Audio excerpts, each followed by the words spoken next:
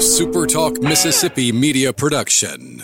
You're listening to Sports Talk Mississippi On Demand, presented by Pearl River Resort. Escape to Choctaw, Mississippi and enjoy world-class gaming, the Dancing Rabbit Golf Club, and Geyser Falls Water Park. Escape to Pearl River Resort. To the junction, in the Grove, and to the top. This is Sports Talk Mississippi. On your radio and in the game, right here on Super Talk Mississippi.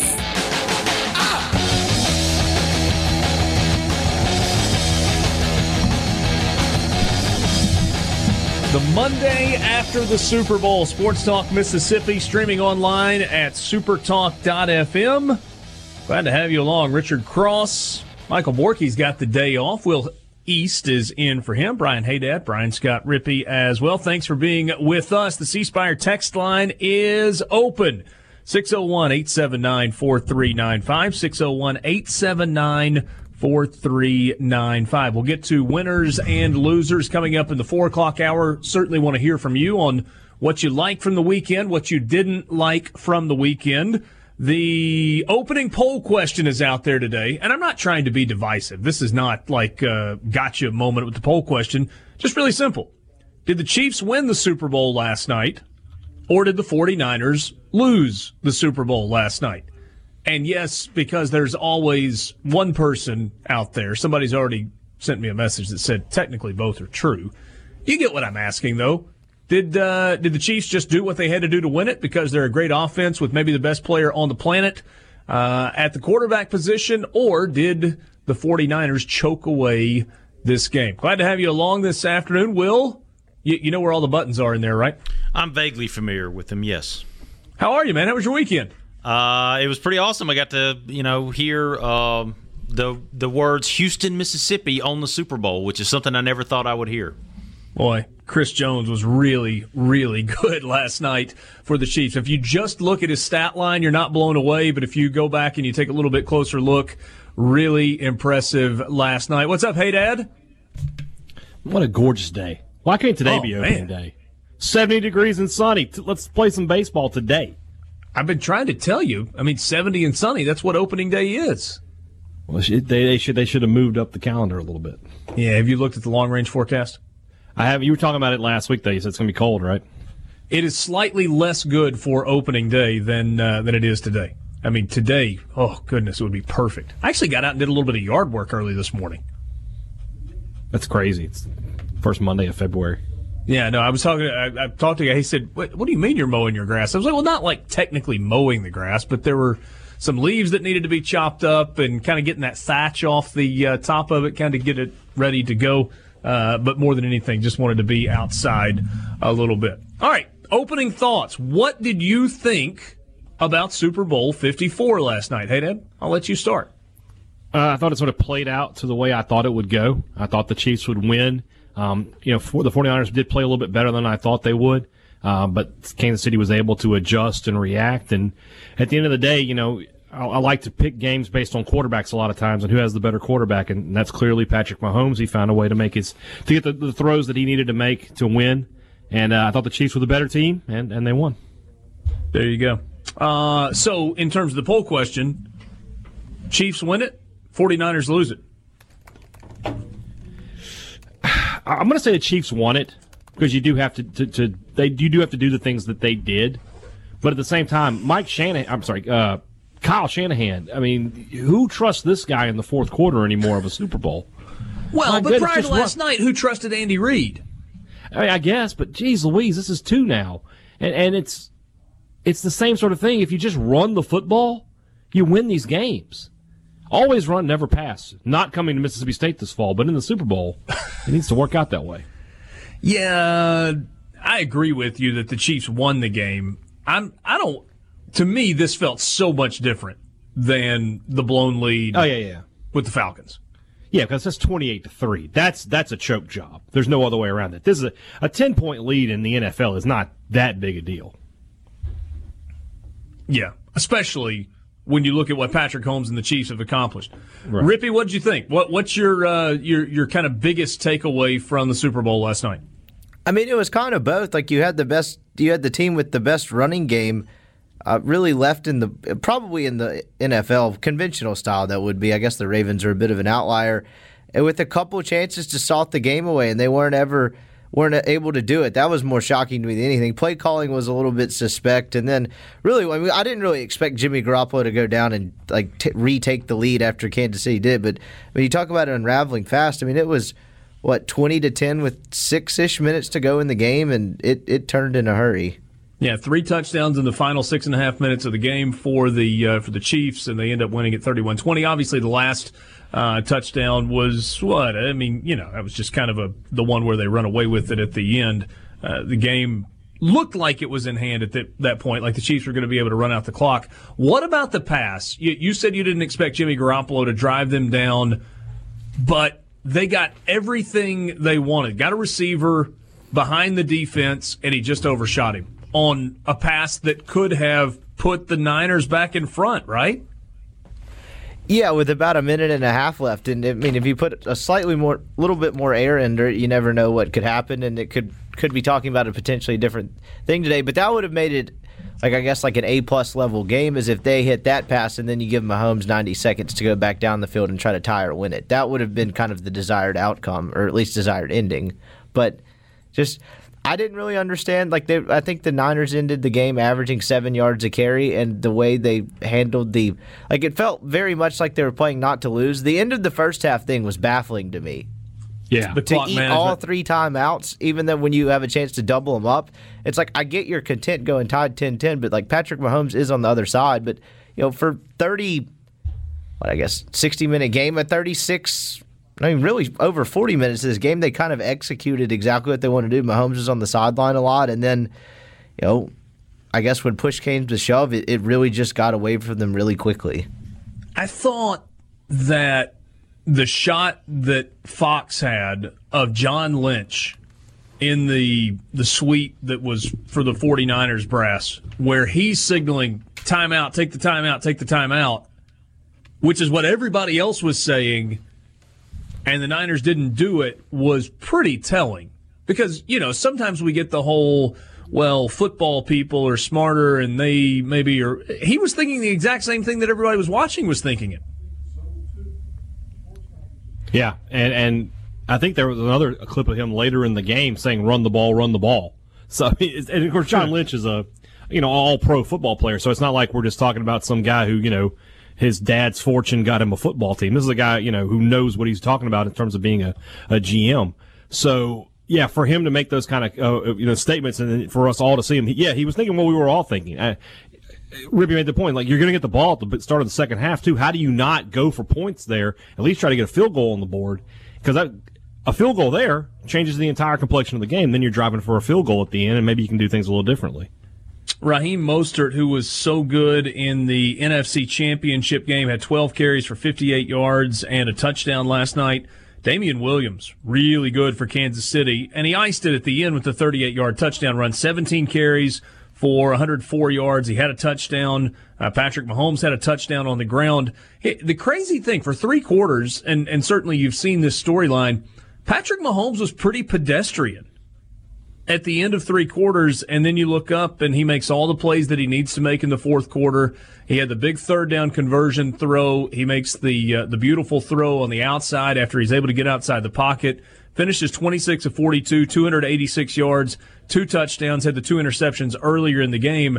You kind of look past what the actual numbers are, though, I think, because of what he did at the end of the game. And isn't that ultimately what legends, how legends are born? What you do in the fourth quarter or trailing in a Super Bowl? Yeah, I mean, I have no idea what Joe Montana's stats were prior to that drive he took the 49ers on against the Bengals. I just know that he made the plays and won the game. Yeah, that's a good point. Will, did you have a big overall takeaway or just a fun game? Well, I think it kind of changed when, number one, Patrick Mahomes started running the ball a little bit more. Just seems like things started really picking up for them after that. And the Chiefs, for some reason, and I haven't. I've watched a handful of their games this year, but they're just a different team when they're behind. They have that, that mentality that they're almost want to be behind because it just puts them into the mode they need to be in. Well, it was funny. You heard so many guys talking going into the game about this was the one where the Chiefs couldn't afford to fall behind, and they didn't really. I mean, they fall behind 3-0. They go up 7-3. Then it's 10-3. Then it's 10-10 at the half.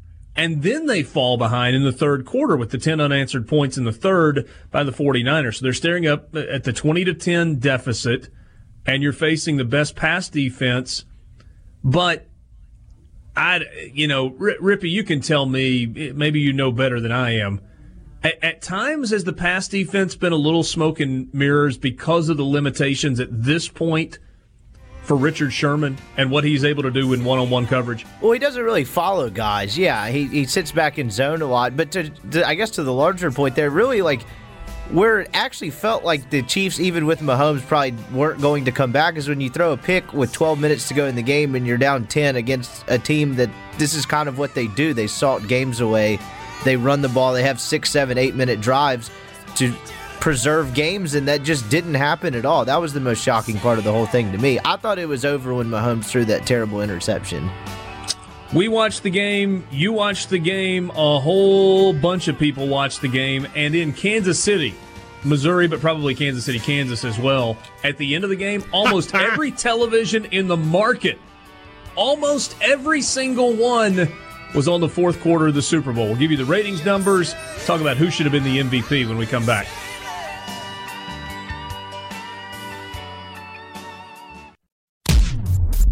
Sports Talk Mississippi, your new home for exclusive sports coverage here in the Magnolia State. Let me put it to you this way.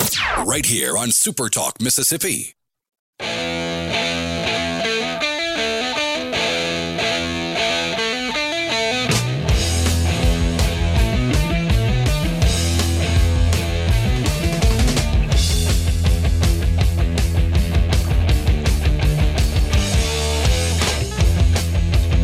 According to a release from Fox, Super Bowl 54 lived up to the hype when Kansas City beat San Francisco in a game that came down to the final minutes. And that may be the biggest key. Is it close late?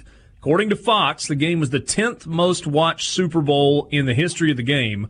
102 million viewers tuned into Fox, Fox Deportes, and Fox NFL and Verizon digital properties to watch the game. So 10th biggest viewing audience ever, and it was 1.3 million more in terms of total audience than watched last year's game when the Patriots and Tom Brady beat the Los Angeles Rams in Super Bowl 53. And then at a more local level, not local to us, but local to the markets, Fox's broadcast of Super Bowl 54 did a 41.6 rating overall and a 69 share, which means 69% of the households or the televisions that were turned on during the game were on the Super Bowl. In Kansas City, they did a 55.7 rating and an 89% share, and that peaked in the fourth quarter of the game, the final quarter hour, so the last 15 minutes of the game was on, at 62.6%, or 62.6 in terms of rating, and 97% of the households watching the end of the game. That is insane to say 97 out of 100 televisions in Kansas City had the game on. Who are those three people? What are they doing? Yeah, they were watching at their Food next-door Network, neighbor's house watching special the game. on. Yeah. What were you saying, hey, Dad? They were on Food Network. They had a barbecue special on. They just can't resist it up there in Kansas City. As is going to be the case, there is some debate about the halftime show last night. Shakira and J-Lo were all males, and we're all somewhere between the ages of 25 and 45. What was your reaction to the halftime show? Will? Loved it. Awesome. Amazing. Hey, Dad? I mean, aside from the fact that those are two hot women, I I mean, this is not my kind of music, obviously, but J-Lo's 50. I know, and they're putting on a show, man. They're up there. They're putting out great entertainment for the people who enjoy that particular kind of music. They're dancing. I mean, I got no problems with it, man. I thought it was great. Rippy, how do you grade the halftime show? I thought it was fine. I had to be explained like who some of the people were and like how they got famous and stuff like that. But aside from that, I thought it was fine. Yeah, you and my grandfather also had to be explained. Yeah, that showing cleavage bet hit. So, it did. Yeah. It did. You had to wait. You had to wait till later in the show, but it got you there. Who was the rapper guy that kind of popped up a couple of times? It wasn't Pitbull. That was a huge disappointment, but I don't know who that was. Yeah, I mean, you would think South Florida Pitbull's the route they would have gone. They didn't. How do you not get him? Yeah. I don't know. Oh, well. No, on a serious note, Rippy, do you know who the guy was that was kind of like in all silver? Like popped up and he's rapping on stage a little bit? It's like, come on, you got Shakira and J-Lo. Who is this guy? No, I actually don't. But it's not like CeeLo Green popped up. I had the same reaction. I just started, like, I was cooking food and then I obnoxiously started yelling, Mr. 305, and then I was quickly told that was not who that was. But you never got an answer as to who it was. Will, do you know? I have no clue. Surely we have a device, right, that can tell us. How do you Google that? Who else was on Super Bowl halftime rapper? Who was the random rapper guy? That was 2019. Who is the guy? Here we go. His name is J Balvin. Yeah. He's Colombian. That really added a lot to the halftime show. Yeah. He was on the Medellin soundtrack with Vincent Chase. Who could forget that? I did write in our rundown. People are debating halftime as they always do. It certainly wasn't Prince. Nothing is Prince, though. Only Ever. Prince is Prince. Didn't The Who have a pretty good one? Yeah, they Who did. had a good one, yeah. They did. What? You have to be pretty bad to tank it, right? Like, they had some band. Backstreet Boys, weren't they pretty bad? I don't remember. What's interesting is, they had... I'll trust you on that. They had Justin Timberlake and Janet Jackson's, and they have the wardrobe malfunction. So they were like, all right, we're going to go rock music. Can't have any problems there. And for about 5 years they did that. Now it seems like they're putting their toe back in the pool of perhaps we can have a little bit more controversy and a little bit more risque behavior. I would not have been opposed to a Gloria Estefan appearance. I mean, if you had somehow worked the Miami Sound Machine. I mean, I think she's retired, but if we had somehow gotten Conga, yeah. Let's see. Let's just go through the recent years of halftime shows.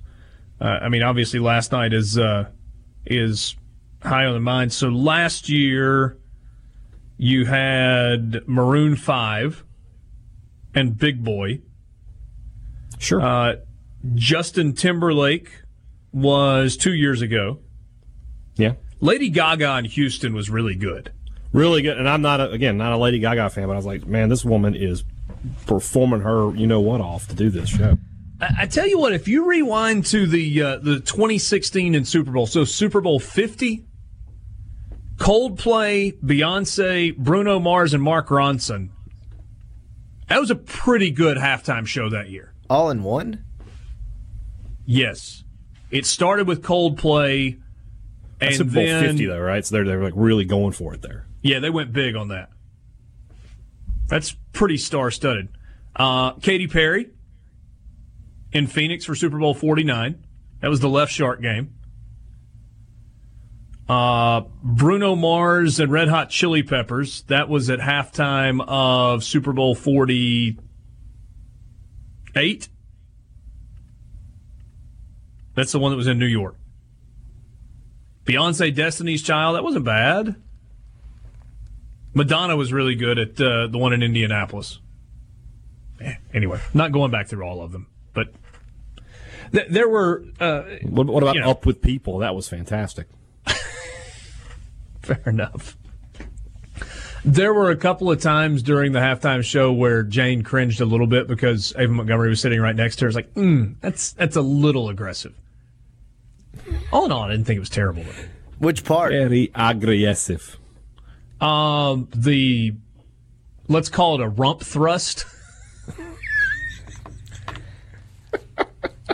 That's going on a promo right there. That would be the part that I think was a little questionable for my wife with our daughter. I'm not going to stop laughing the rest of the segment. That worked for you, hey, Dad? Was that descriptive enough? That's that man said. Yeah.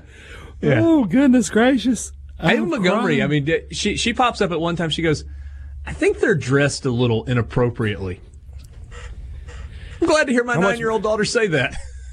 Tell the Palmer home I'll wear one of the whatever those male dancers are wearing. I'll wear one if we can get some money in for the Palmer home. The question, though, is would you wear what J-Lo was wearing? For money, sure. For we raise enough money, I'll dance on the pole for if we get some money for the Palmer home. Okay. Whoa. It'll have to be a lot of money. It should be the other way around. It should be like if you don't. It should be like if you don't pay this money, I'm going to do it. The only way to keep us from showing you that video is to donate. Did Patrick Mahomes deserve to be the game's MVP last night? I didn't think so. I thought that Williams should have been Williams, the running back. Damian Williams. The 2 pick. I mean, that 1 pick was just awful. I don't know what he was seeing there. And I mean, he played well at the end, but I thought Williams was better. I agree, but it's going to go to the quarterback, so I guess I understood You're it. right. But I thought Williams was a lot better, too. Mahomes was bad for 3 quarters, basically. Yeah. Well, that goes back to what we were talking about a second ago, though. It doesn't matter if you're bad for 3 quarters. If you deliver in the 4th quarter on that stage, that's really all anybody's going to remember. I saw this this tweet earlier. Robert Mays, who writes podcasts, whatever, at The Ringer, he tweeted this. Going back through and rewatching some stuff, I think Chris Jones had a real MVP case. He created the first pick, his deflections were huge, and he had multiple key pressures. In a game where he had 1 tackle, no sacks, and no QB hits, he was Kansas City's best player. That's amazing. He was Like I said earlier, really good. The stat line does nothing for you. But if you do more than just look at the box score and you really dig in, he had a huge impact on the outcome of the game. And Will got the mention of Houston, Mississippi, that he never thought he would actually get in the Super Bowl. Commercials, did they do anything for you? There were a couple that kind of stood out, a couple that were not memorable at all. Winners and losers coming up to start the 4 o'clock hour. John Harris will join us a little bit later. We'll get his thoughts on the Super Bowl and maybe a little historical perspective from Bruce Marshall later this afternoon. Those coming up on the Farm Bureau phone line. Take a quick time out. This is Sports Talk Mississippi.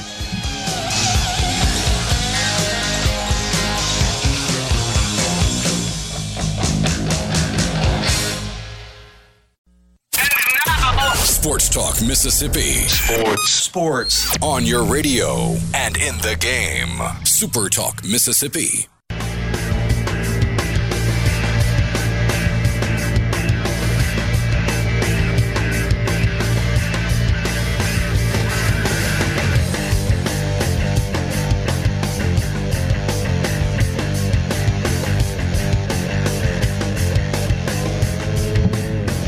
Sports Talk Mississippi with you. We'll get to some stuff in the state of Mississippi coming up in just a little while as Mississippi State got a win, an impressive win at home against Tennessee on Saturday. They beat the Vols 86-73. Quick thought here, hey Dad.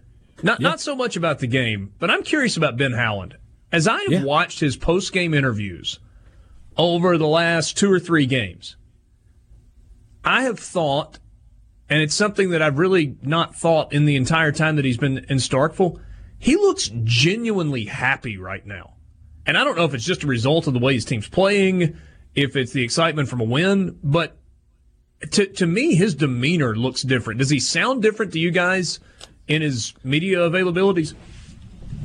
Away from the game, when you're talking about like we have with him today, available at Sports Talk Mississippi's Twitter feed, he's just very chill guy in and of itself. But after the game, I see what you're saying. He does his demeanor and body language has been really good, and I think it's a combination of his team is playing really well, and there has to be some satisfaction of, and not that they've won any championships or anything, but there has to be a little bit of I did it.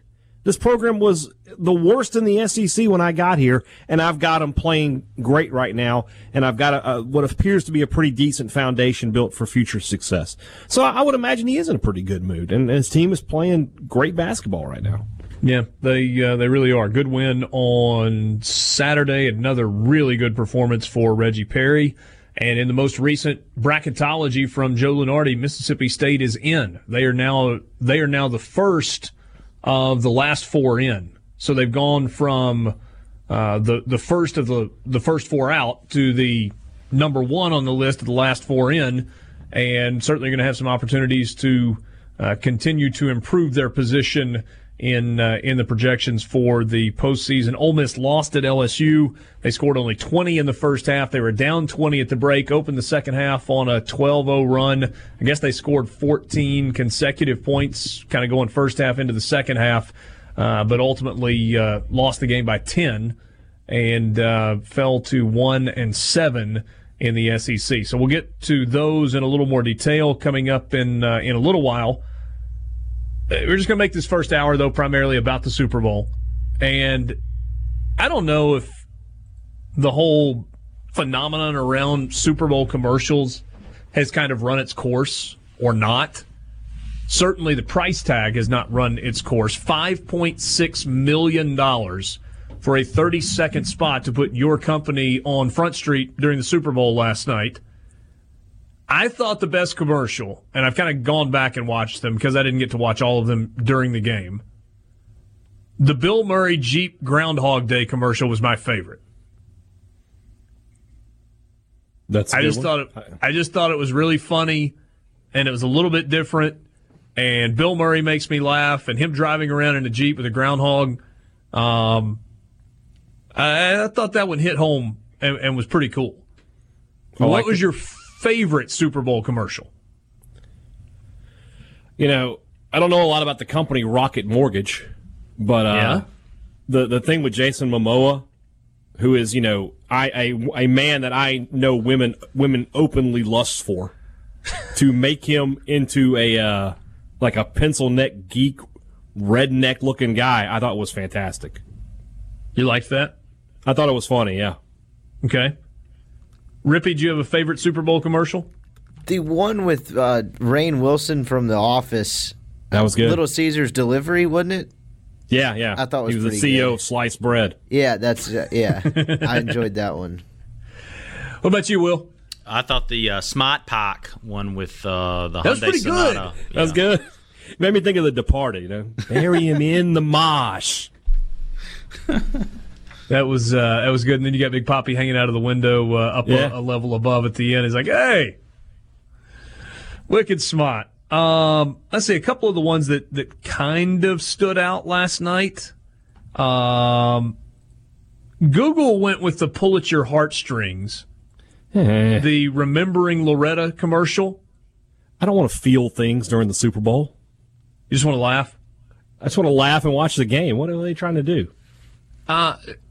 We went to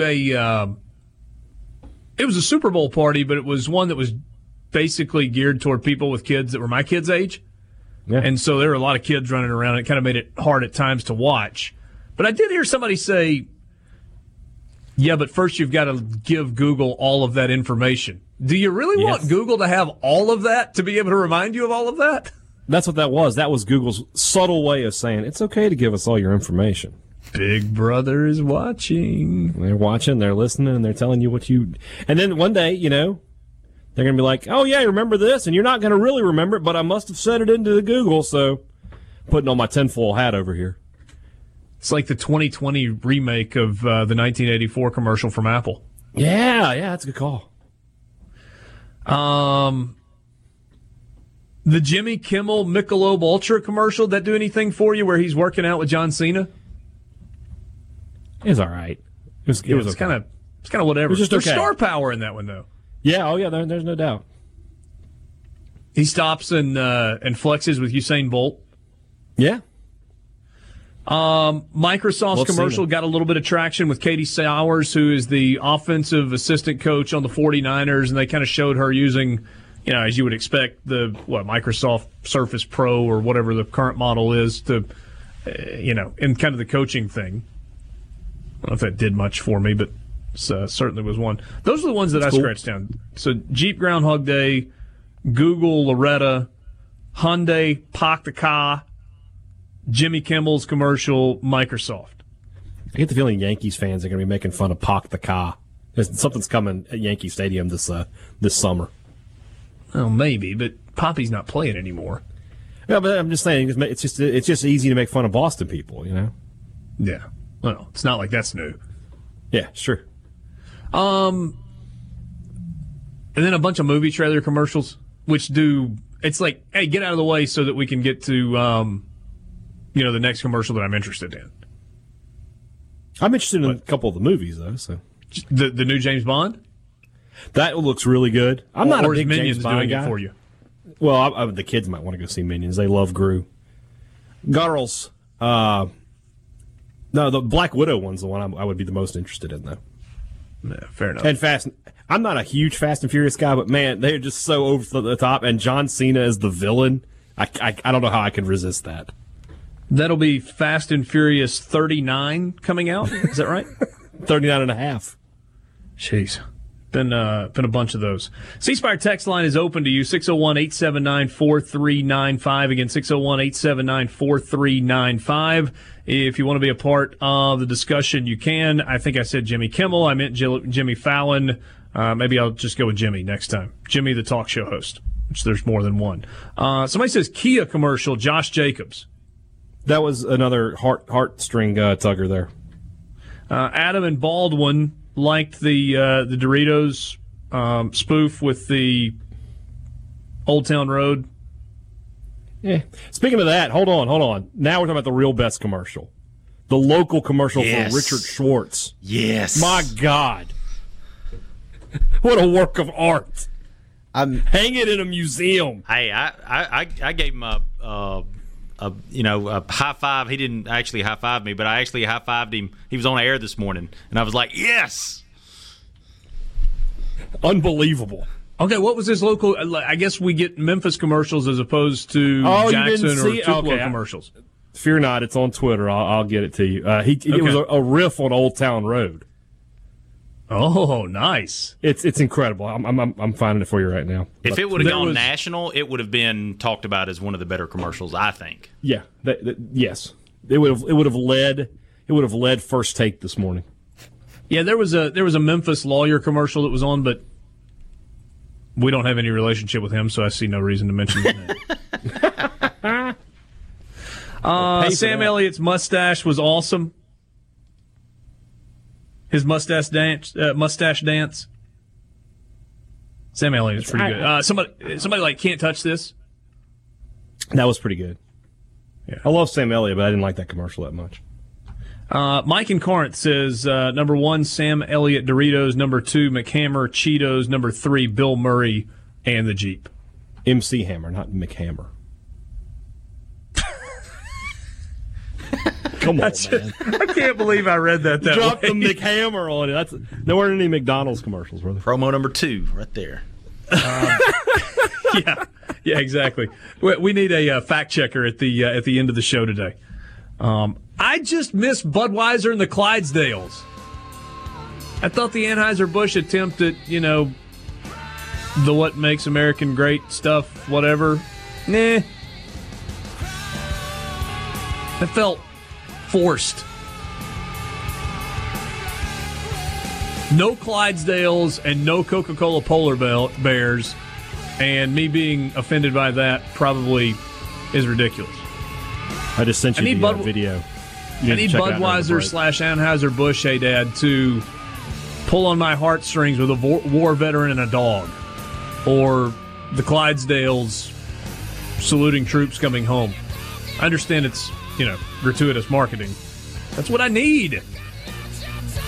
Sports Talk Mississippi. We will be right back.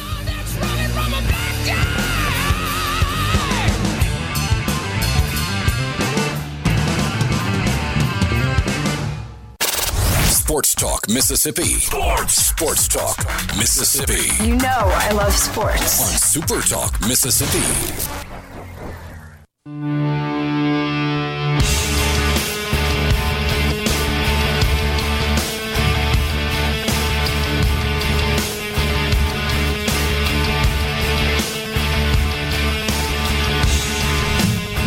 Super Bowl conversation in the first hour. We will get back to some of that as we move throughout the rest of the show this afternoon. But let's switch gears and talk some hoops. Sports Talk Mississippi. Don't forget the C Spire text line is open to you, 601-879-4395. And we've been telling you really throughout the month of January and now into February as well that you need to check out the C Spire Health app. It's free to download, and it gives you the opportunity to avoid the waiting room, the germs, the frustration of going to the doctor's office by speaking with a UMMC clinician directly on your phone. That can take care of any non-emergency visits that you've got. Obviously, if you've got an emergency, you go to the emergency room or to go to a doctor. But if it's just a cold or flu symptoms or aches and pains that are kind of normal, then you can talk to a UMMC clinician. If a prescription is needed, they can send that directly to the pharmacy of your choice, and it's really easy. Check them out, again, the C Spire Health app, and for more information, you can go to cspirehealth.com. So hoops from the weekend. Hey, Dad, looked like a pretty good crowd at the Hump on Saturday. Mississippi State and Tennessee, I guess a good weather day, so not a lot of excuses for people not to go to that ball game. And then we're treated to a good performance from Mississippi State. Yeah, first time in a long time, but you got the good crowd that I know you've been asking for or been mentioning many times. Yeah, it was a good crowd there. And, man, I always talk about how the Hump used to be and finding those noise levels that are difficult to find sometimes when there's nobody in there. But when DJ Stewart hit those back-to-back threes, it felt like the Hump used to feel. And the team, another similar game in the first half, got off to a slow start. Trailed by 6 at the break, but came out and just completely dominated the second half. Shot 69% from the field, 80% from 3, and 85% from the line in the second half. I mean, you basically win every game you play. State was 25 of 30 off the free throw line, and that's what's really hurting teams right now is not only is Reggie Perry getting buckets, but when they do foul him, it's not hack-a-shack. He's making a lot of free throws. He was 12 of 15 in this game. So, yes, it's a good win. I think it's a quadrant 2 win for the resume. I know there were a lot of people last week on the text line that were very adamant that State would not beat Tennessee. So to those people, you were wrong. And, yeah, another win. And now they got a chance for another quadrant 1 win tomorrow night when they head up to Rupp. Headed to Lexington tomorrow night, 34-28. That was the halftime score. Tennessee leading by 6, but Mississippi State outscored them by 19 in the second half, 58-39. Reggie Perry finishes with another double-double, 24 points and 12 rebounds. Had only 1 turnover in the game. Abdul Adu gives you what he gives you, 6 points, 6 rebounds. Just kind of expect that pretty much every night. Had a couple of assists in the game, made both of his free throws. Nick Weatherspoon, how about 9 assists and 2 turnovers? That'll work. 4.5 to 1. Yeah, to go along with 11 points in the ball game. I think DJ Stewart was probably the story, right? He plays more minutes than anybody else in the game. 38 minutes for DJ Stewart. 6 of 9 from the field, including 4 of 5 from behind the arc and 4 of 4 from the free throw line. And if all of a sudden DJ Stewart, the freshman guard from Grace, Mississippi, is going to give you that type of a contribution, things are a little scary when you're facing Mississippi State. Yeah, we asked Rick Barnes about that after the game because, the scouting report could not have included, hey, watch out, DJ Stewart could go for 20 tonight. But he did and played really well, was aggressive getting to the hoop, but also hit some three-point shots, which is what, when he was being recruited, they were sort of talking about. This guy's a really good perimeter shooter, and you hadn't really seen much of that this year. You'd seen some bits and pieces of it, but he shot the ball well on Saturday. And on a day where Tyson Carter didn't play that great, Stewart sort of picked up that slack. It was 4 Bulldogs in double figures. I don't think you mentioned Robert Woodard there. Another solid game from him. Continues to just be good every night out. 14 points for Robert Woodard. He hit 7 of 10 shots, took only 1 3-point attempt. Tyson Carter missed all of his 3-point tries. He was 8 points in the game, 4 of 4 from the free throw line, 2 of 8. You mentioned the second half numbers, but for the game, Mississippi State shoots 57%, 42% from behind the arc, and they hit 25 of 30 free throws. That works all day long. You put numbers like that up, you're going to win a bunch of ball games. And now you look up Mississippi State, 7 games above 500. They're 14-7. They are 5-3 in the SEC. in terms of the net rankings. They're kind of climbing there. They've gotten up to 38 in the net, and so that's a really respectable spot for them, and some opportunities in front of them as well. So, obviously it's a big challenge to go to Rupp, which is what Mississippi State's got to do coming up on Tuesday night. So that's a midweek game, and it's a late start, national television audience, the whole deal. But after the Kentucky game, here's what's coming up. Vanderbilt, who is winless in the league, at Ole Miss, who has one win in the league, Arkansas, who's a 500 team. South Carolina's playing really well right now. They got another win on Saturday. Then a road trip to A&M. I mean, over the next 1, 2, 3, 4, 5, 6 games, 4-2 at minimum, right? Yeah, you would think. I mean, you look at State's got 10 games left. They're going to be favored in at least 7 of those games. Yeah. Outside of, the Kentucky and at Arkansas, chances to be favored in 8 of them. And if they can win, if they go 7-3 the rest of the way and they're 12-6, that's probably a 4 or 5 seed in the NCAA tournament when it all gets, when it all shakes out. Yeah, 7-3 is not out of the realm of possibility. You go 6-4 over the final 10, that's got you at 11 overall, and 11 in the league and 20 overall, and that's headed into the SEC tournament. This looks like a Mississippi State team that is headed back to the NCAA tournament for the second consecutive year. They look like it right now. It just they does. Didn't look like it a few weeks ago. We'll see what the rest of the season brings. Hey, Dad, so that was Mississippi State. Rippy, on the Ole Miss side of things, tough one on Saturday, and Ole Miss just dug itself a hole that was too deep to climb out of after trailing by 20 in the first half. They were down 40-20 at the break. Another relatively quiet day for Breein Tyree. 9 points on 2 of 10 shooting, 0 of 4 from behind the arc, and that's after he went for 36 against LSU a couple of weeks ago. Devontae Shuler not only had his best career game, he may have had his best week as an Ole Miss Rebel, but it coincided with 2 losses. Yeah, it did, which is a shame for them because that's kind of the secondary scoring they've been looking for all year, but then it also, like you mentioned, coincides with 2 really poor games offensively from Breein Tyree, and the team's just not really designed to withstand a game like that from Tyree at this point. It was weird. Offensively, Ole Miss I didn't think was terrible in the first half, but LSU was 12 of 20 from the field. I think they only took 4 3-pointers, so most of those looks coming right at or close to around the rim, really good high percentage looks. And then Ole Miss played better in the second half, but as you mentioned, even with the 12-0 run to start out the half or whatever it was, just too much of a hole to climb out of. The bench wasn't very good, but pretty good week from Shuler, I guess, if nothing else. But yeah, 28 points for him. Javonte Smart had 21 to lead LSU. Trendon Watford and Marlon Taylor both had 13 in the game. Those were the only 3 LSU players in double figures. If you know going in that Skylar Mays is only going to play 17 minutes, he's going to foul out, and he's going to have 4 points. If I told you that going into the game, you thought, maybe got a shot. Do what now? I was agreeing with you. I'd say you feel okay, but yeah. Did not go well, and Ole Miss didn't shoot the ball well. 36% from the field, 27% from behind the arc. Free throws were okay, 15 of 19 at the line, but LSU was 23 of 34 at the line. So LSU shoots 4 free throws. They make 4 more than Ole Miss attempted in the game. It's an LSU team that attacks the basket. And we were kind of looking ahead on the schedule for Mississippi State. If you do the exact same thing with Ole Miss, when you're 1-7 in the league, nothing looks easy. They got a South Carolina team at home on Wednesday night, and South Carolina is just tough and rugged and getting better. And then they host Florida, so back-to-back home games, and then they host Mississippi State, so 3 straight home games. Then it's Kentucky on the road, a road game against Missouri.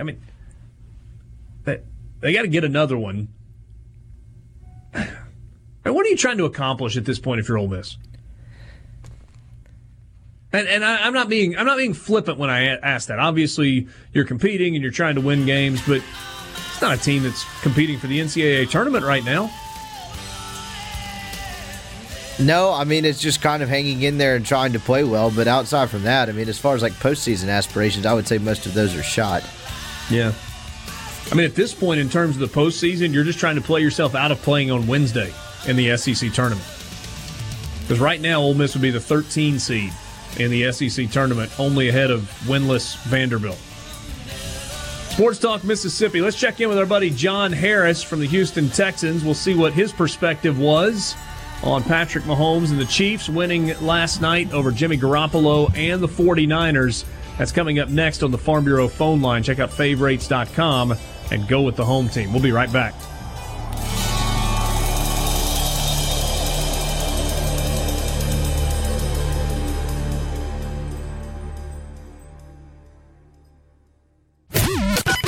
You can be a part of Sports Talk Mississippi. 888-808-8637 on Super Talk Mississippi.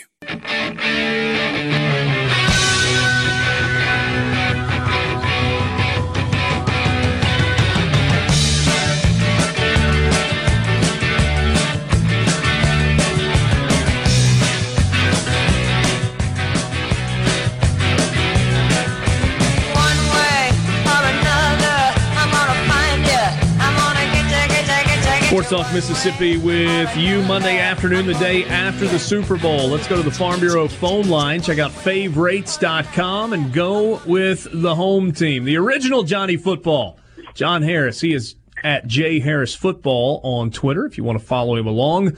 Works with the Houston Texans on the radio, on television, in their office as well. But last night, just a fan like all the rest of us. John, what did you think of the Super Bowl?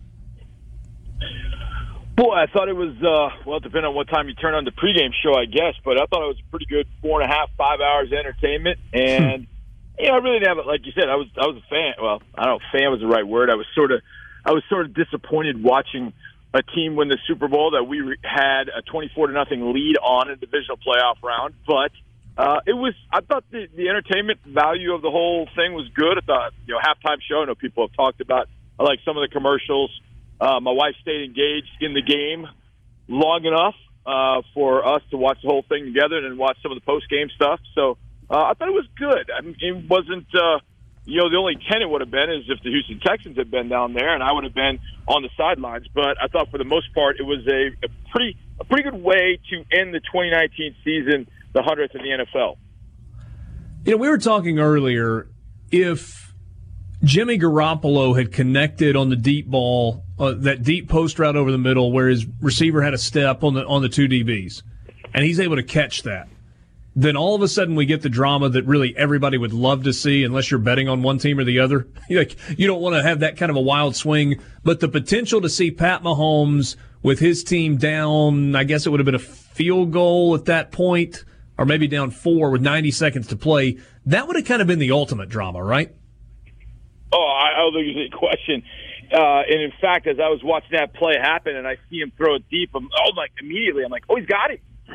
But you could tell by the trajectory of the throw, like, oh, he overthrew him. But that was what I wanted to see. I mean, look, when you think back to the great quarterbacks that have been in this league for a while, you know, Eli Manning, the 2 drives at the end of his 2 Super Bowl wins, Ben Roethlisberger. In the Super Bowl win in the 2008 season against the Cardinals. You know, he brought him back from behind, what about 90 yards at Santonio Holmes. You know, Tom Brady, I mean, countless times. And, you know, look, he's only in his second full season as a starter, but we hadn't really seen that from Patrick that I could think of. I mean, he's done great things out on the field, but they've been so explosive and so good that they've never had – that I could think of, you know, a fourth quarter comeback that you could say, yeah, that was when Patrick Mahomes cemented his status as the player in the NFL. Now, he probably is the player in the NFL given what he's done, but I don't think that I can remember seeing him in the fourth quarter do something, you know, bring his team back from behind. I know when we faced him in the regular season, you know, they were down 7, 2 drives in the fourth quarter. They both went 3 and out. You know, the AFC Championship game, against Tom Brady and the Patriots. Now, obviously, Dee Ford was offside, but, you know, an opportunity to do something in that game, bring his team behind in the fourth quarter. And I think that was more about the Patriots than it was him, but we just hadn't seen that. So I was looking forward to seeing what he was going to do with, a little over 2 minutes left. And the thing was, is by that point of the game, it felt like he had sort of gotten back on track. The third quarter, it looked like a different quarterback. I was like, who's that guy? I mean, he looked nothing like the quarterback that we saw in the playoff game. And I said to my wife at some point, I was like, why didn't that Patrick Mahomes show up in Kansas City a few weeks ago?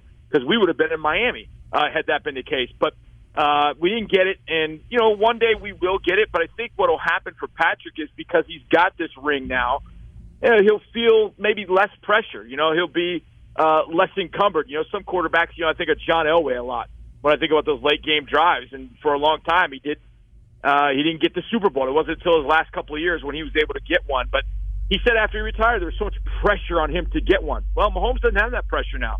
He's got one at 24.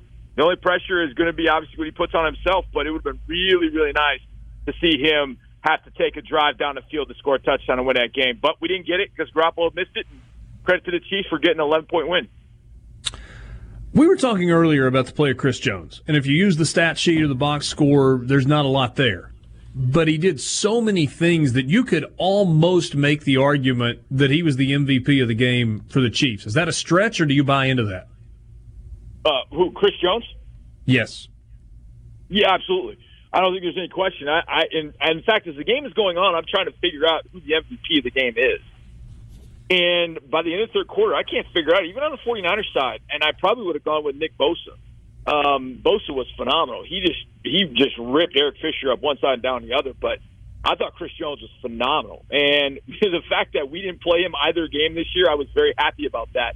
Because watching him on film leading up to the game against the Chiefs, the regular season, and then into the playoff game, I'm like, we better block this guy, and I'm not sure that we can, to be honest. This guy is remarkable. And I think Chris Jones, absolutely, without question, I think you could have honestly made a case for a number of different guys to be the MVP that weren't Patrick Mahomes. I think you definitely can make a case for Chris Jones and the way that he impacts the game from the interior. I thought Terrell Suggs did a really nice job, especially late rushing the quarterback. Damian Williams had over 100 yards rushing and had the receiving touchdown that put them in the lead. So I think you could have given the MVP to a number of different guys other than Patrick Mahomes because, in all honesty, Patrick Mahomes was the MVP of the fourth quarter, the most important quarter, obviously. Sure. But for the first three quarters of the game and maybe for the full game on the defensive side, man, Chris Jones was phenomenal. I mean, I remember seeing him at Mississippi State his freshman year and thinking, this guy, that's what our league looks like. This guy's going to be a terror once he gets to our league. And I thought his sophomore and junior years were good but not great. So I thought, well, I don't know, maybe he's plateauing, and then he got into the league with Kansas City, and it's just been he's been wrecking shop ever since. And everybody talks about Mahomes getting paid. That guy's about to get paid too. He's going to get paid a lot of money, whether it's with the Chiefs. I hope it's with somebody in the NFC because I'd rather not face that guy ever again. But he is a really good player, and I actually thought of all the players in the field last night, if you just came out top five, I think you put Nick Bosa in that category, of course, Mahomes. Damian Williams was fantastic, but Chris Jones is definitely in that group for sure. John, this was kind of the most basic poll question, and it wasn't like supposed to be a gotcha one today. We kind of opened the show with this. Did the Chiefs win that game, or did the 49ers lose it? Oh, I think the Chiefs won it. I know a lot of people have tried to put this on Kyle Shanahan. In fact, I was just driving a little while ago, and I heard Tiki Barber do kind of his little sports minute, and he was like, Kyle Shanahan crumbled. I'm like, I don't know about that. I wouldn't say Kyle Shanahan crumbled. Now, this was way different than the Patriots Falcons. Way different. Yeah, of course. I do think that Kyle Shanahan made a mistake at the end of the first half, not trying to get more points up on the board. I do think that. But when it came to execution in the third and fourth quarters, look, there was Jimmy didn't get a ton of time, but he had especially in the second and five play, everybody's talking about, there are two receivers wide open, and Jimmy just missed him. He threw it to the wrong guy, and then obviously Chris batted it down. And then the third and five play, he ended up getting heat. So I don't know if I would say the 49ers lost it. The Chiefs, to me, finally got on track with that 3rd and 15. And once they got on track, it's the best offense in the league, to me, without question. I mean, you can bring up some others. When you're talking about Tyreek Hill, Travis Kelce, and then when Damian Williams was running for over 100 yards, and the offensive line finally started protecting Patrick Mahomes, and you're talking about the best offense in the league, bar none. It's the best offense I've seen of the years I've been on the sidelines. I don't know that I've seen many better over the previous years. It definitely was the best I've seen with what they did to us in the playoff game. So to me, it was more like the Chiefs got on track in the fourth quarter and then showed why they were that good. I think that the Chiefs won that game more than the 49ers lost it. Well, it certainly was impressive. Last thing for you, you've only got a minute left. Patrick Mahomes, best quarterback in the NFL right now? There's no question he's the most talented. Now, you know I'm biased. You know the guy in my building. I know Deshaun Watson to death. So if I take him out of the equation, and I look at everybody else, there's no question. I mean, the way he spins it, the number of throws he can make. I mean, I saw him do things in our game, scrambling, moving up in a pocket, flicking the ball 40 yards. To me, he's the most talented passer in the game. It used to be Aaron Rodgers, and I still think Aaron Rodgers has got still juice left. But what Patrick Mahomes can do, that's on a different level, man. A completely and totally different level. And I think his vibe really fits for Kansas City. They're going to be in this thing for a long time. I hope that we're right there with them. That's going to be a Texas Chiefs thing in the AFC. But it's going to be really tough with all the young quarterbacks that are over there. But right now, Patrick Mahomes is definitely the cream of the crop. There's no question about that. John, you're always generous with your time. I appreciate a few minutes this afternoon. We'll talk again closer to the draft. It's been fun all season long. Thank you, my friend. You got it, Richard. Take care, man. Anytime. That's John Harris. Jay Harris Football on Twitter. Good follow there. Works with the Houston Texans. Obviously saw the Chiefs leading up to this Super Bowl run and came away pretty impressed last night. Sports Talk Mississippi. Let's turn our attention to some college football when we come back. Mississippi State, is the staff complete? Like complete? What about KJ Costello? How's he going to factor in? Is he going to be a Mississippi State Bulldog? We'll get into that with Hey Dad next. John Harris joined us on the Farm Bureau phone line. Check out favorites.com and go with the home team, Mississippi Farm Bureau.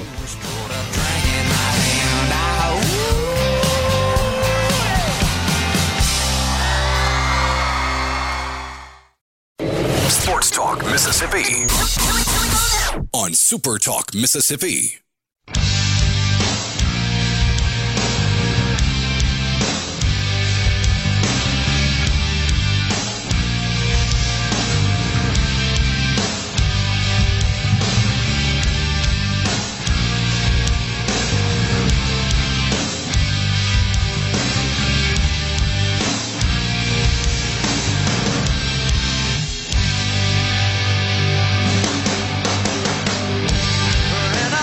Back with you on Sports Talk Mississippi on this Monday afternoon. Richard Cross, Brian Scott Rippey, Brian Haydad, Will East in today for Michael Borky.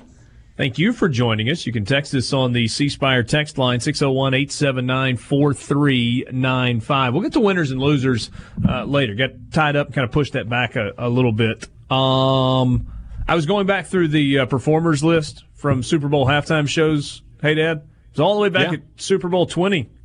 Where you got Up With People. Yeah, it's huge. 1986. Bears destroy Patriots. Yeah, there are some Super Bowl halftime shows that I don't. Okay, there are some where the performers are no longer with us, and so obviously they won't be repeating. But there's some that I just don't really see happening again. Like I don't see us. Say again. Up With People is one of those. That is true. I don't know that we're going to see Clint Black, Tanya Tucker, Travis Tritt, and the Judds at halftime again. But we should. That was Super Bowl 28, 1994 in the Georgia Dome. Clint Black sang Tuckered Out. Tanya Tucker sang It's a Little Too Late. Travis Tritt came with Trouble. Winona Judd sang No One Else on Earth, and then the Judds, joined by other artists, sang Love Can Build a Bridge. Let's go. You'd be all about that? I mean, I would. At least it's songs I recognize. Hey, I don't remember this one, but it sounds like it was a whole lot of fun. 1997, Super Bowl 31. Blues Brothers Bash at halftime. They had the Blues Brothers with Dan Aykroyd, John Goodman, James Belushi, plus ZZ Top, James Brown, and Catherine Cryer. I remember that. Was it good? I mean, I don't remember that. I just remember that happening. Okay. Hey, look! If you want a bad one, look at 2000. tapestry of nations with Phil Collins, Christina Aguilera, Enrique Iglesias, Tony Braxton, and Edward James Olmos. He's the narrator. Just give a spoken word performance. Yeah, it's. It was. I remember that one. It was horrific. It was like, what are these people doing? It's a good thing Twitter didn't exist in 2000. Yeah. Good thing. All right, hey, Dad, take me to Starkville and give me some football news. Coaching staff, is it done? Like done? It appears to be done. And that's with Jason Washington joining the staff coming from Texas, where he was a cornerbacks coach and recruiting coordinator for the Longhorns. Interesting in that State already thought State had a cornerbacks coach on staff in Darcel McBath. He is on staff, not officially, but he is on staff. And so I'm not sure where they're putting everybody. I'm not sure what the lineup is going to be. But I do know that State has 10 on-the-field assistant coaches on staff. Defensive coordinator will be Zach Arnett from San Diego State. No, that's right. No, we did that last week. Via a short layover at Syracuse. That's right. San Diego State to Syracuse. I just completely lost that. It's okay. And then on the KJ Costello front.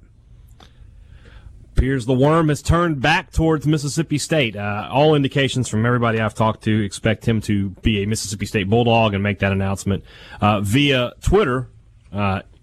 It could literally happen at any moment. Like today was when it was expected, right? It was expected today, but, man works on his own time clock. He's on the West Coast. He's waiting for prime time, best viewing hours. Yeah, maybe. Very savvy social media presence. Does KJ or maybe Costello. he had class. Should he have class? He's a grad transfer. He doesn't graduate until May, though, does he? Or maybe even June, because it's Stanford and the West Coast quarter system deal. Good point. I don't know the answer to that. Because KJ Costello will not be here for the spring, right? I mean, spring. That is correct. I know he won't be here for the spring, but 3 weeks. I thought old. that just might have to do with the lateness of his decision more than anything else. Oh, I don't know. I mean, you would know better than I. Well, then we're in trouble. Fair enough. Okay, we've gone down this road before. You don't bring a grad transfer in, generally speaking, to air quotes compete for the job, regardless of what you say publicly. Yeah. If KJ Costello comes in, is it to be the starter? Yes. KJ Costello will be Mississippi State starting quarterback. I mean, could there be a competition? Could Garrett Schrader just come out and completely impress Mike Leach, and then in the fall camp when we get around to that, and Costello is just not what you thought he was going to be, and Schrader just could it happen? Sure, it could happen. But would I put money on that? Absolutely not. KJ Costello will in all likelihood take the first snap of the Mike Leach era. And didn't you see that Leach Beach is being installed? It's been a busy weekend up here in Starkville. They had some recruiting news. We had coaching cut staff coming together. Just a lot going on up here. Anything else in terms of recruiting news that we need to be looking at? Nothing for the 2020 class, although it looks like they'll probably close out with 3 or 4 more players, notably among them in-state Khalil Benson, an offensive lineman for South Haven, and the long-awaited offer for Rufus Harvey finally made its way to him. He visited campus this weekend. Says he has a decision to make, but if his decision is between Arkansas State and Mississippi State, it feels like that's less of a decision. And then looking ahead to 2021, State got 2 commitments, one a quarterback out of Argyle, Texas. I don't know where in Texas that is. But Daniel Greek is his name, a 3-star quarterback out of Liberty Christian High School. Big, 6'4" and 230 pounds. Pro style. It's a new era for Mississippi State in terms of quarterbacks. You're going to start seeing guys who look like pro style passers. And then we had the first sort of opening shot in the Leach-Kiffin rivalry. Mississippi State flips. What's that kid's first name? Dang it. Is it Brandon? Yeah, Brandon Buckhalter, wide receiver out of Hartfield Academy down there in the Jackson area. 3-star player, ranked as the number 8 player in the state by 24/7. He flipped his commitment from Ole Miss to Mississippi State this weekend. Anything info-wise that goes along with that? Was it a function of actually being able to play wide receiver? Or I got to think that's it, right? I got to think the idea that he can look at State's depth chart and say, great chance to play early and great chance to catch 50, 60, 70 passes if I'm doing that. Yeah. I want to say that I read somewhere, and I don't know that. Please, this is not a you pick one or the other or Flipmas or whatever. I want to say that I read somewhere that there had been some discussion as to whether or not he would be on the defensive side or would be a receiver at Ole Miss, and the assurance that he would be a receiver at Mississippi State was there, and maybe that's part of what led to it.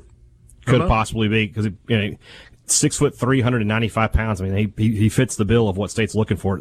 Again, there are in the top 10 for Mississippi this year on 24/7. 5 of them are receivers, and both State and Ole Miss would like to get as many of those guys as you can. One of them's already committed to LSU. Deion Smith from there in Jackson at Provine, who was committed to Mississippi State. He flipped to LSU. State needs those guys. Ole Miss needs those guys. So that's going to be that's the real battleground for this State this year is to who gets those guys to come on campus because both teams need an injection of talent at the receiver position. C-Spire text line, 601-879-4395. Question for you. How will Garrett Schrader impress Mike Leach? Just being accurate in practice. The offense in and of itself is very simple, but you got to make those throws. And so if he can come out and show that he can be a 65, 70% passer, and that's what Leach is going to be looking for. I remember a couple of years ago when we were talking to Moorhead and he threw out 65%, and my eyes about bugged out of my head when he said that.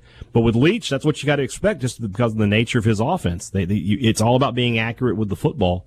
So if Schrader can show he can do that, and of course Schrader adds that running dimension that Costello does not have, if Leach thinks he can work with that, then there's an opportunity there for him. But for the most part, I think it's just going to. I really do think Mississippi State wants to, if they can, redshirt Garrett Schrader this year if he's up for that, and because they just need to get some stability there. They haven't been able to redshirt him. They weren't able to redshirt Keaton Thompson. They were able to get Maiden in there, but it's just right now you're looking at going into next season with it's just there's just a lot of flux there. So if they can redshirt him, they would like to. I think. C-Spire text line. So Napier isn't coming? My sources, which are really good sources, Brett McMurphy and Ross Dellinger, I'll out them here on the air, both tweeted that is not going to happen.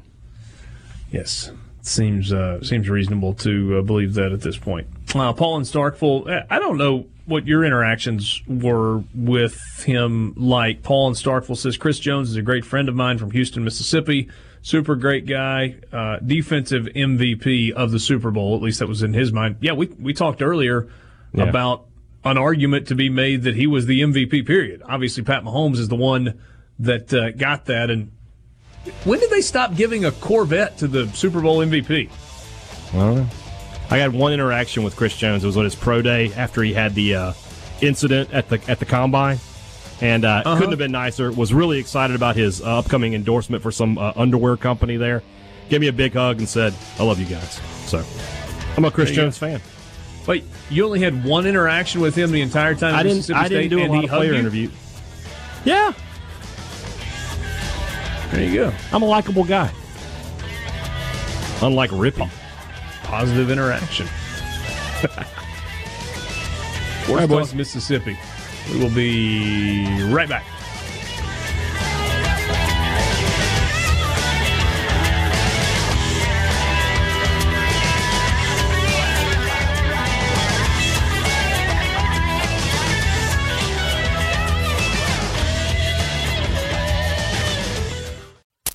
I can't believe what I'm hearing. This is Sports Talk Mississippi, right here on Super Talk Mississippi.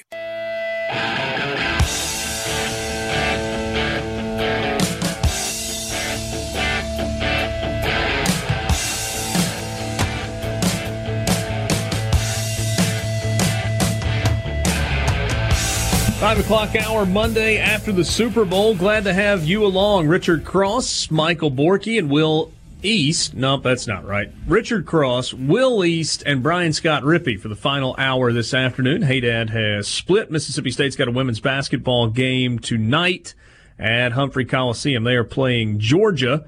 Mississippi State 7-1 in the SEC. That only loss is the close loss a couple of weeks ago on a Monday night to South Carolina. They are 19-3 overall. Georgia 12-9 on the season, 3-5 in conference play. So that's coming up at 6 o'clock Central on the SEC Network if you want to watch it. In women's hoops action tonight. It is time right now for the College Football Fix. College Football Fix is driven by Ford and your local Mississippi Ford dealers who remind you that it is Truck Month. Great savings, but more than just savings, you're getting great trucks, whether it's F-Series, including the F-150, which has been the best-selling truck in America for 43 consecutive years, or you can jump into a Super Duty. That's that big F-250 or the F-350 that you like so much, or the Ford Ranger, who made a comeback a couple of years ago and is a fantastic-looking truck as well. You can test drive all of those at your local Mississippi Ford dealers. This news is only relevant locally because at one point Chase Bryce's name came up as a potential graduate transfer at Mississippi State. He canceled the visit Mississippi State a week or so ago and has landed at Duke. So the former Clemson backup, Chase Bryce, is now headed to Duke.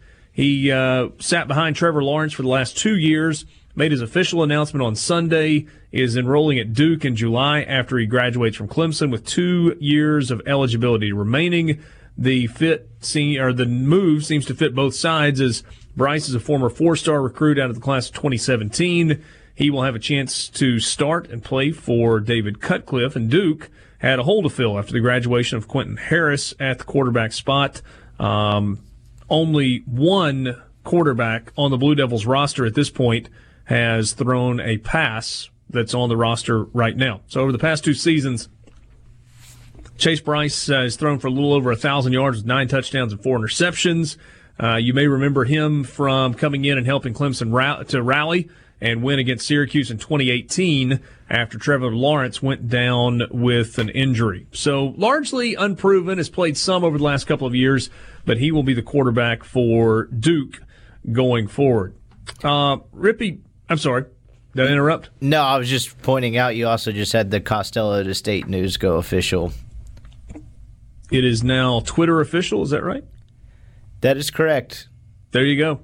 From KJ_Costello on Twitter, thank you, Stanford. Dreams do become reality. Excited for what is next. #Hail State. His note to Stanford says, Dear Stanford family, I remember dreaming about playing at Stanford since I was a little kid. The legacy and the tradition was something I always knew I wanted to be a part of. I feel so fortunate to have spent my last 4 years at the top institution in the world. I decided to attend Stanford because I felt it would drive me to become the best version of myself. It did just that. To my professors and support staff, thank you for pushing me to transition into the man I've become, et cetera, et cetera. I would like to announce that I will be playing my final year of college football at Mississippi State. #Hail State. And you heard Haydad say earlier that there's no doubt in his mind that KJ Costello will be the starter at Mississippi State in the fall.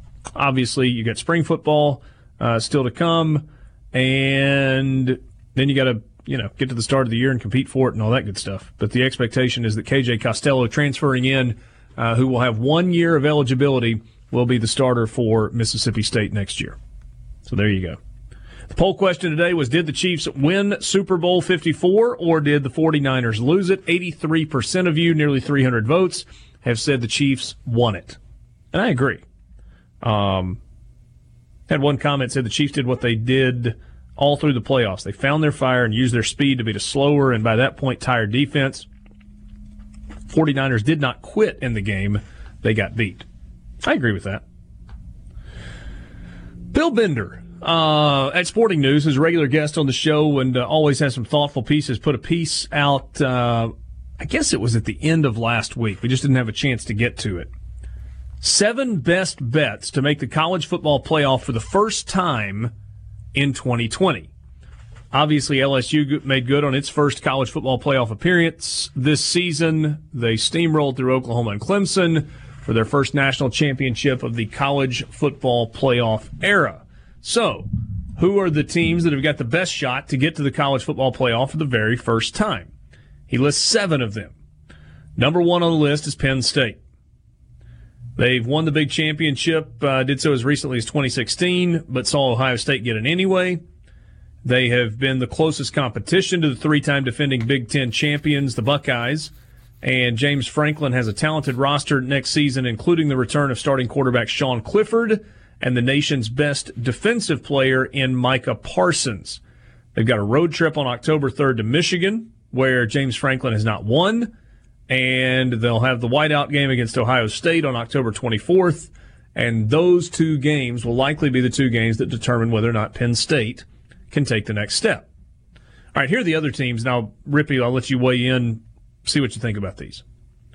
Florida, Auburn, Texas, Oklahoma State, Michigan, Texas A&M. Do any of those names surprise you?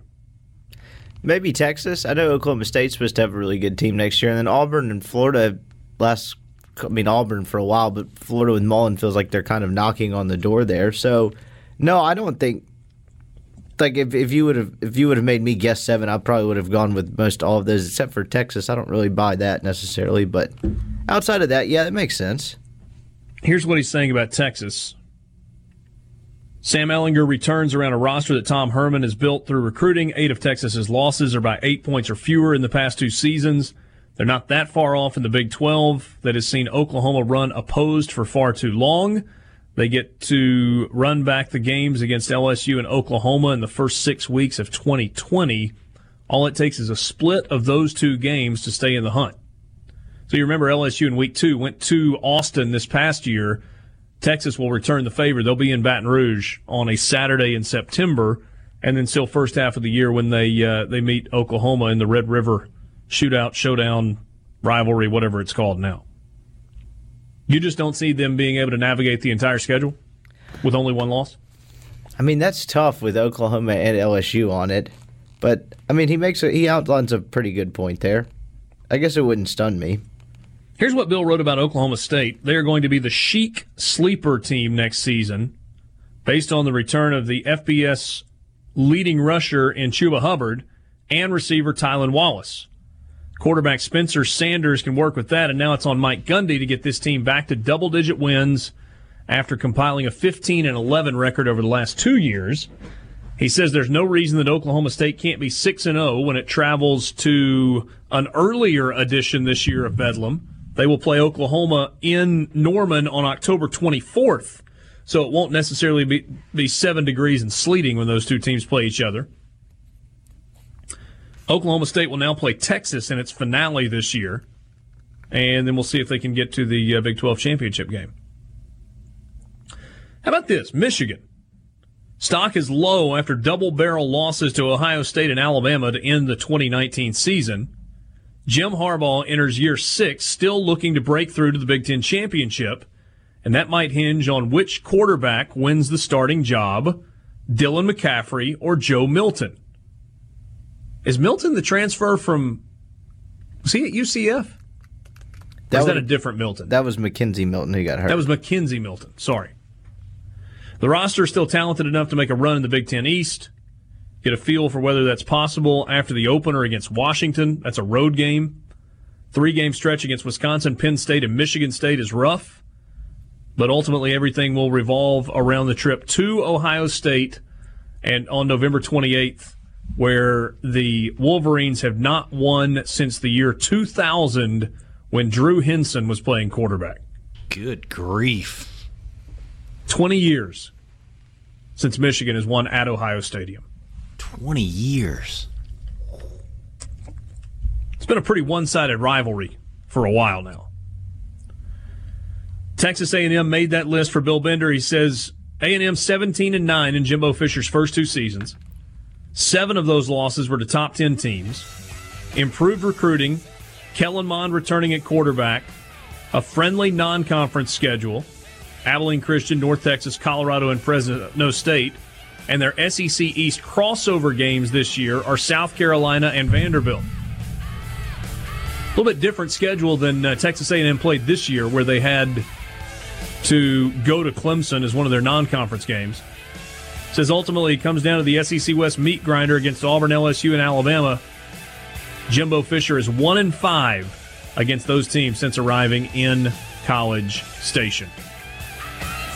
Sports Talk Mississippi, that's your college football fix, driven by Ford and your local Mississippi Ford dealers. We'll do winners and losers next.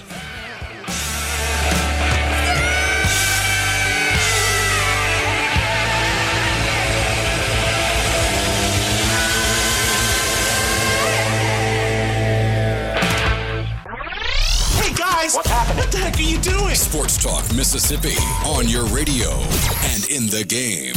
Sports Talk Mississippi.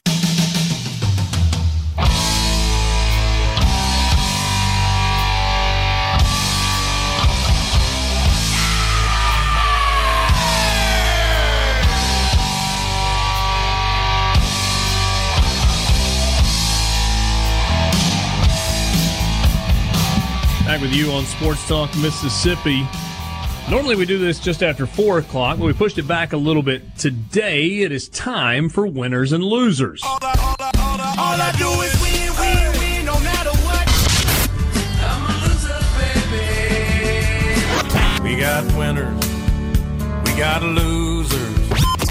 Americans love a winner and will not tolerate a loser. Winner never win.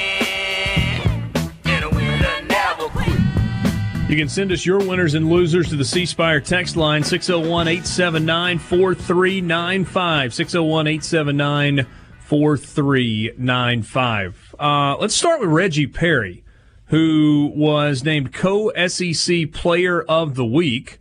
It is the second time that he has garnered that award this year. For Reggie Perry, pretty good this week. 6'10", 250-pound sophomore from Thomasville, Georgia. Averaged 25.5 points and 10 rebounds in wins at Florida and against Tennessee. Poured in a career-high 27 points at Florida, aided by 3 for 3 on three-point shots. He shared the award with Mason Jones from Arkansas, who averaged 32 points, 8.5 boards, 2.5 assists, 1.5 steal against South Carolina and Alabama.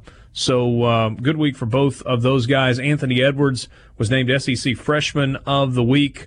Had pretty good games against Missouri and Texas A&M as Georgia split those games, went 1-1 on the week. So Reggie Perry at the top of my winners list. He has just been outstanding. And you heard Richard Williams say it on Friday of last week, and I don't disagree. Reggie Perry's in the conversation for SEC Player of the Year. I mean, Nick Richards is there at Kentucky.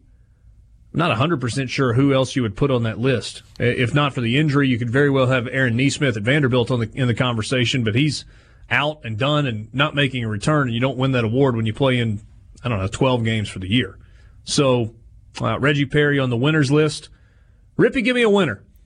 Well, we already covered this, but I was going to go Chris Jones on that, but was a beast for pretty much all 4 quarters and played Bosa had a pretty good stretch there in the second and third quarter on the other side, but Jones had a huge impact as well and made some big stops as well. Like, I guess the entire Chiefs defensive line, as much as San Francisco had success running the ball, it seemed like when they really needed a big run on like 6-7 yards to kind of keep things moving, they were able to get enough stops. So I'll go Chris Jones and the Chiefs defensive line. East, you got a winner? Yeah, I'm second that. Chris Jones. When they mentioned Houston, Mississippi, man, it was all high fives around my house.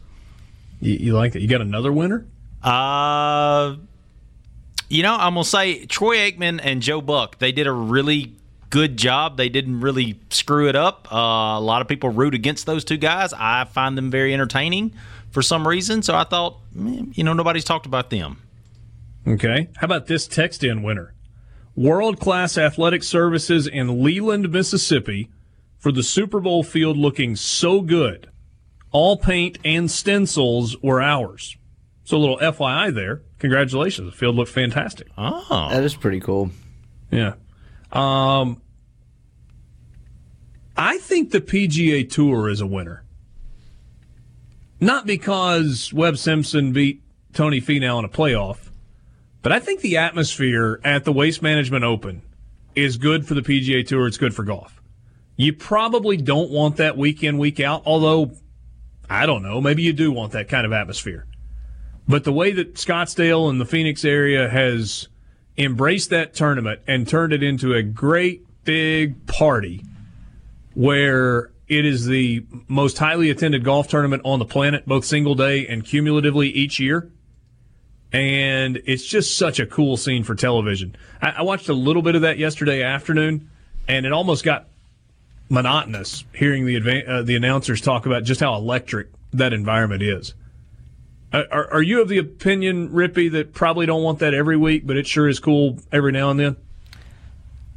I mean, if they had it every week, I wouldn't be opposed to it at all. I think it's fun and cool. But yeah, I guess it just in terms of traditional golf norms, probably doesn't have the same luster if there's a stop on tour each week that has something like that. But yeah, I mean, it's cool. I would like to go.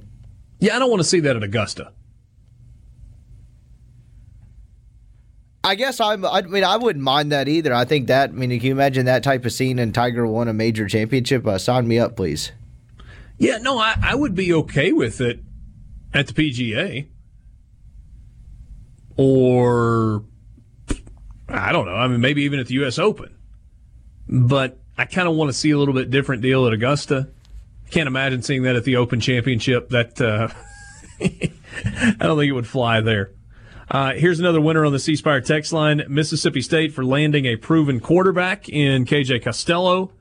Brian says loser. NFL for allowing that halftime show. There are a lot of people that didn't like the halftime. They thought it was over the top. They thought it was gratuitous. They thought it was overly sexualized.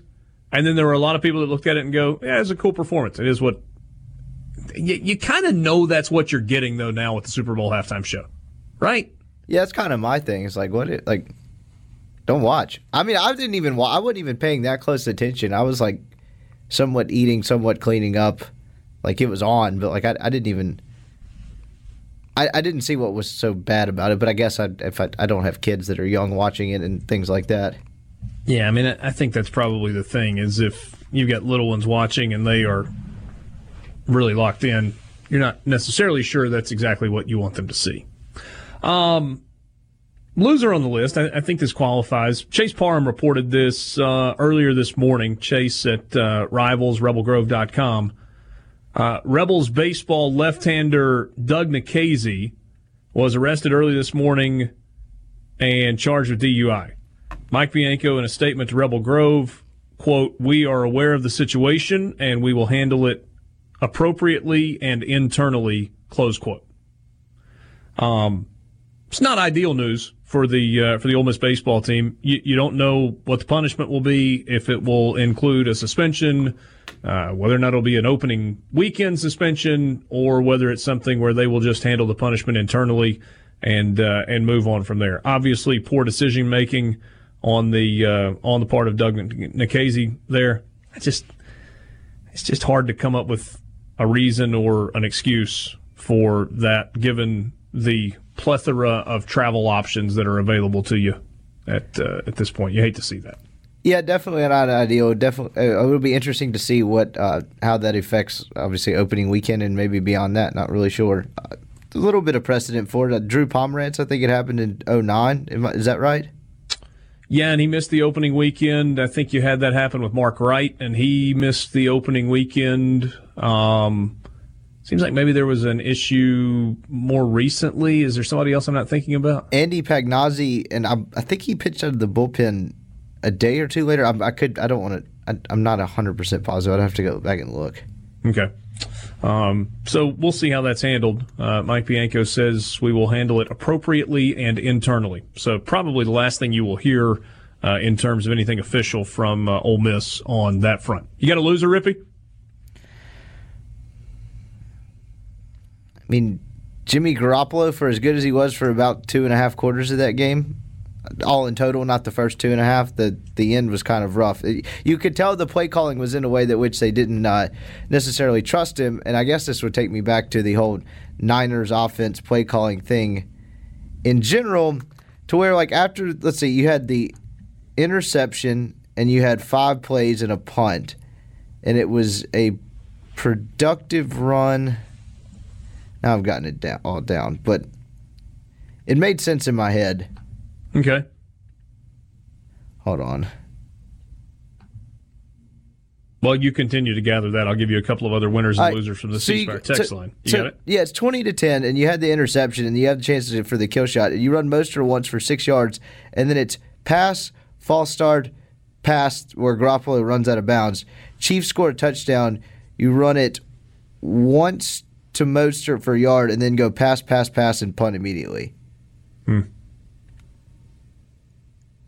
Given the fact that they had success running the football, you felt like they might stick with it more, right? Yeah, but even the passing, it was just kind of short stuff in the flats, and like Garoppolo didn't look great. And then even when they got down 24-20, Mostert had I think 17 yards up to their 32 on the first run, and they didn't call another pass on the entire drive. They turned it over on downs. You had 2.5 minutes. Like seems like plenty of time to run. He had a couple timeouts. I think he might have had all three. David Monticello said losers the Super Bowl commercials were lame this year. Greg in Columbus says winner Clark Hunt for wearing flesh-colored earplugs. I guess winner also Clark Hunt. I mean, having a head of hair like that does not move, like not 1 ounce of movement in that head of hair. Winner of the state of Kansas. They got a football team apparently last night. Tay in Calhoun County echoes our sentiments from earlier. He says, my winner, Chris Jones of Houston, Mississippi, Super Bowl champion, defensive player of the game in the Super Bowl. In my opinion, soon to be the highest paid player in the history of Mississippi sports. All right. Appreciate all of you sending us your winners and losers. We will talk with Bruce Marshall. Get the reaction from Vegas to last night's Super Bowl, maybe a little historical context as well. Sports Talk Mississippi. Sports Talk Mississippi on Super Talk Mississippi.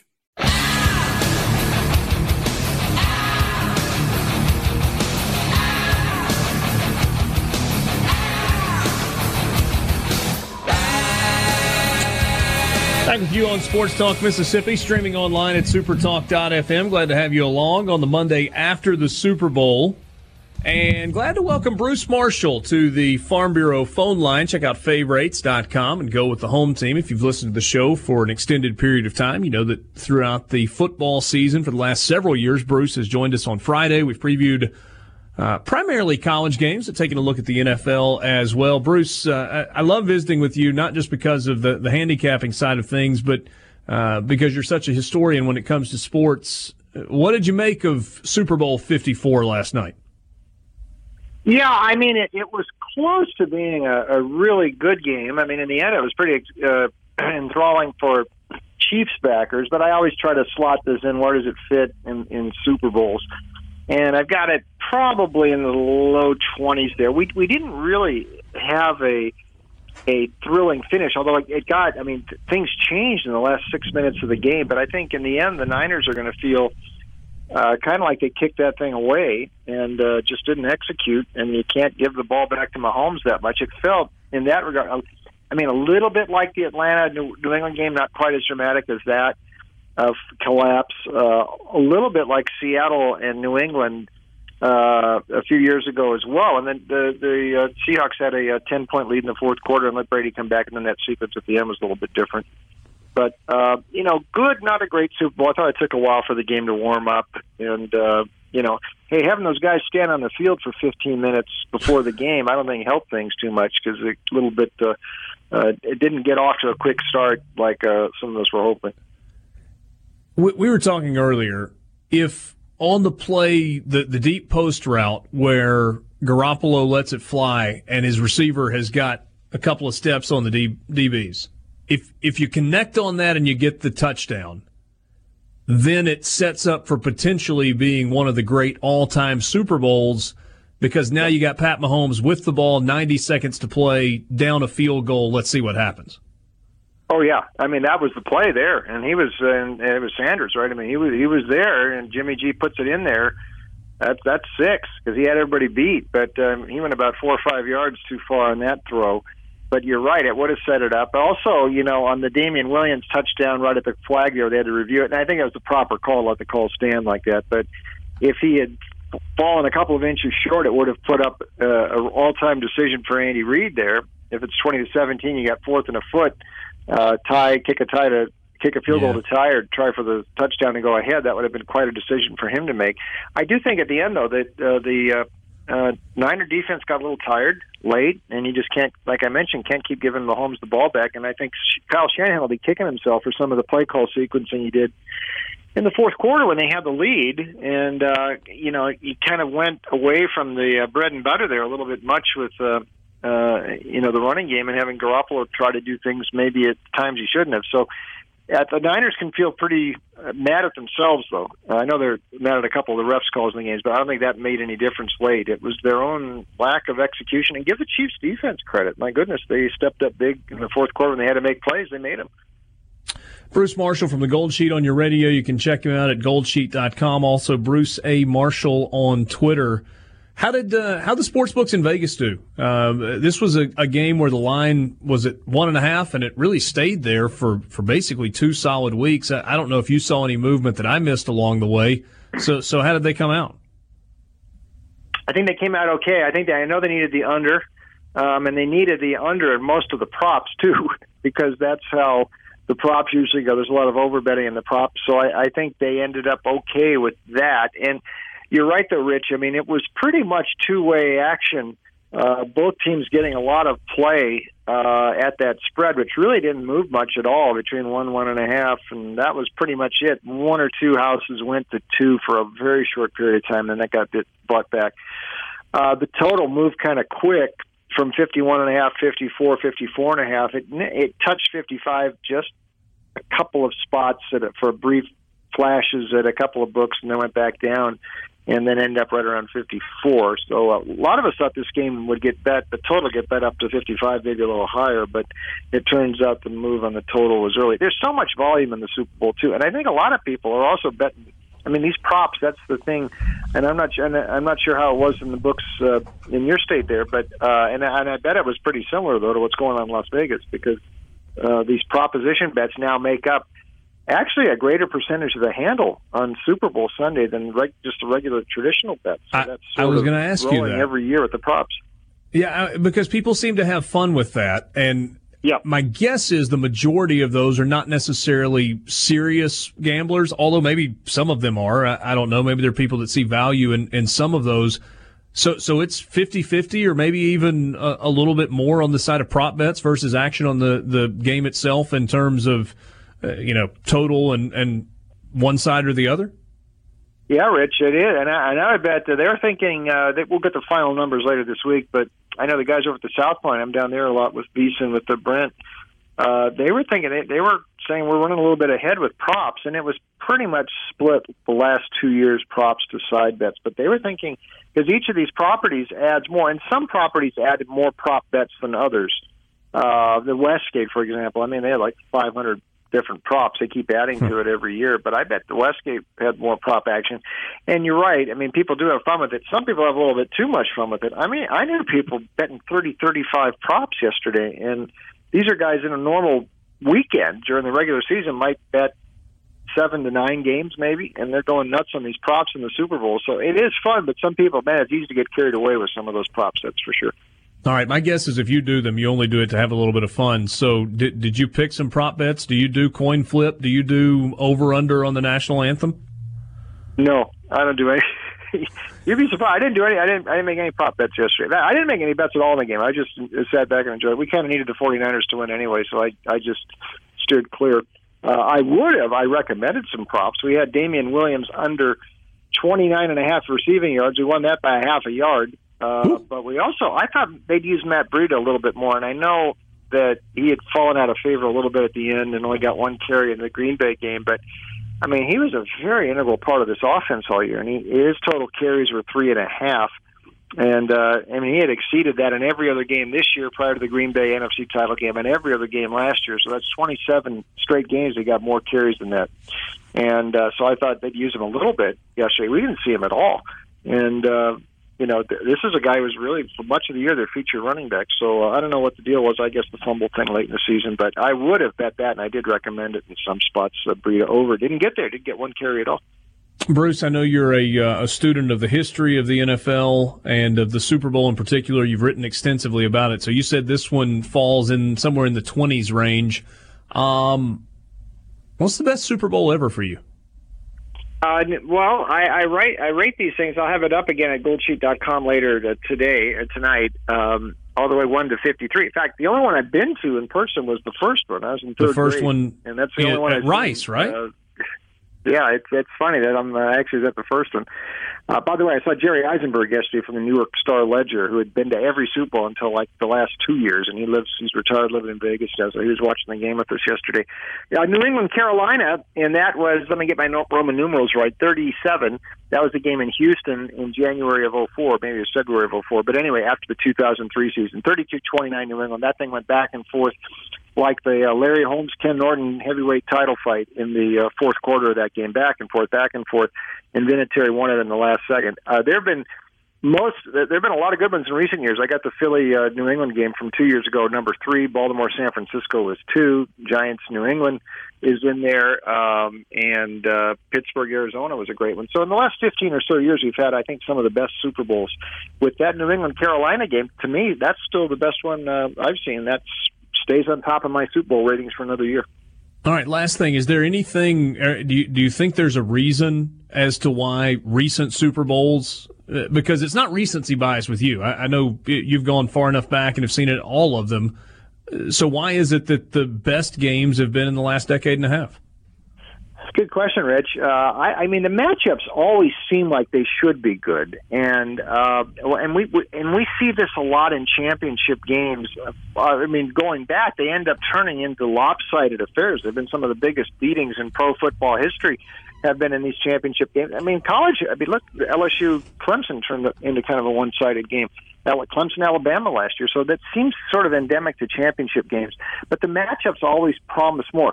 One interesting note, though, I mean, and we hardly saw you mentioned the point spread earlier being really close to pick'em here, and that's sort of a function now of recent Super Bowls.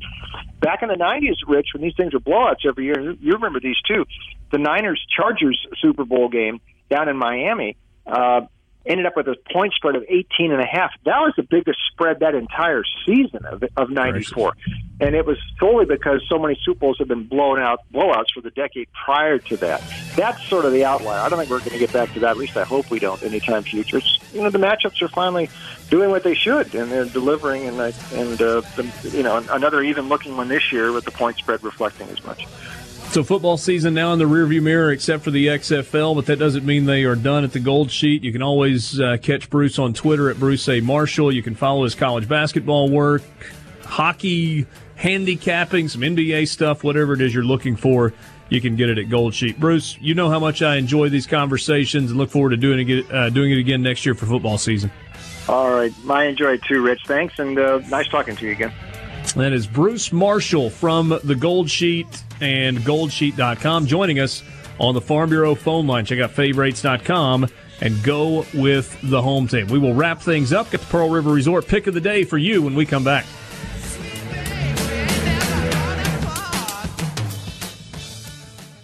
A SuperTalk Mississippi media production.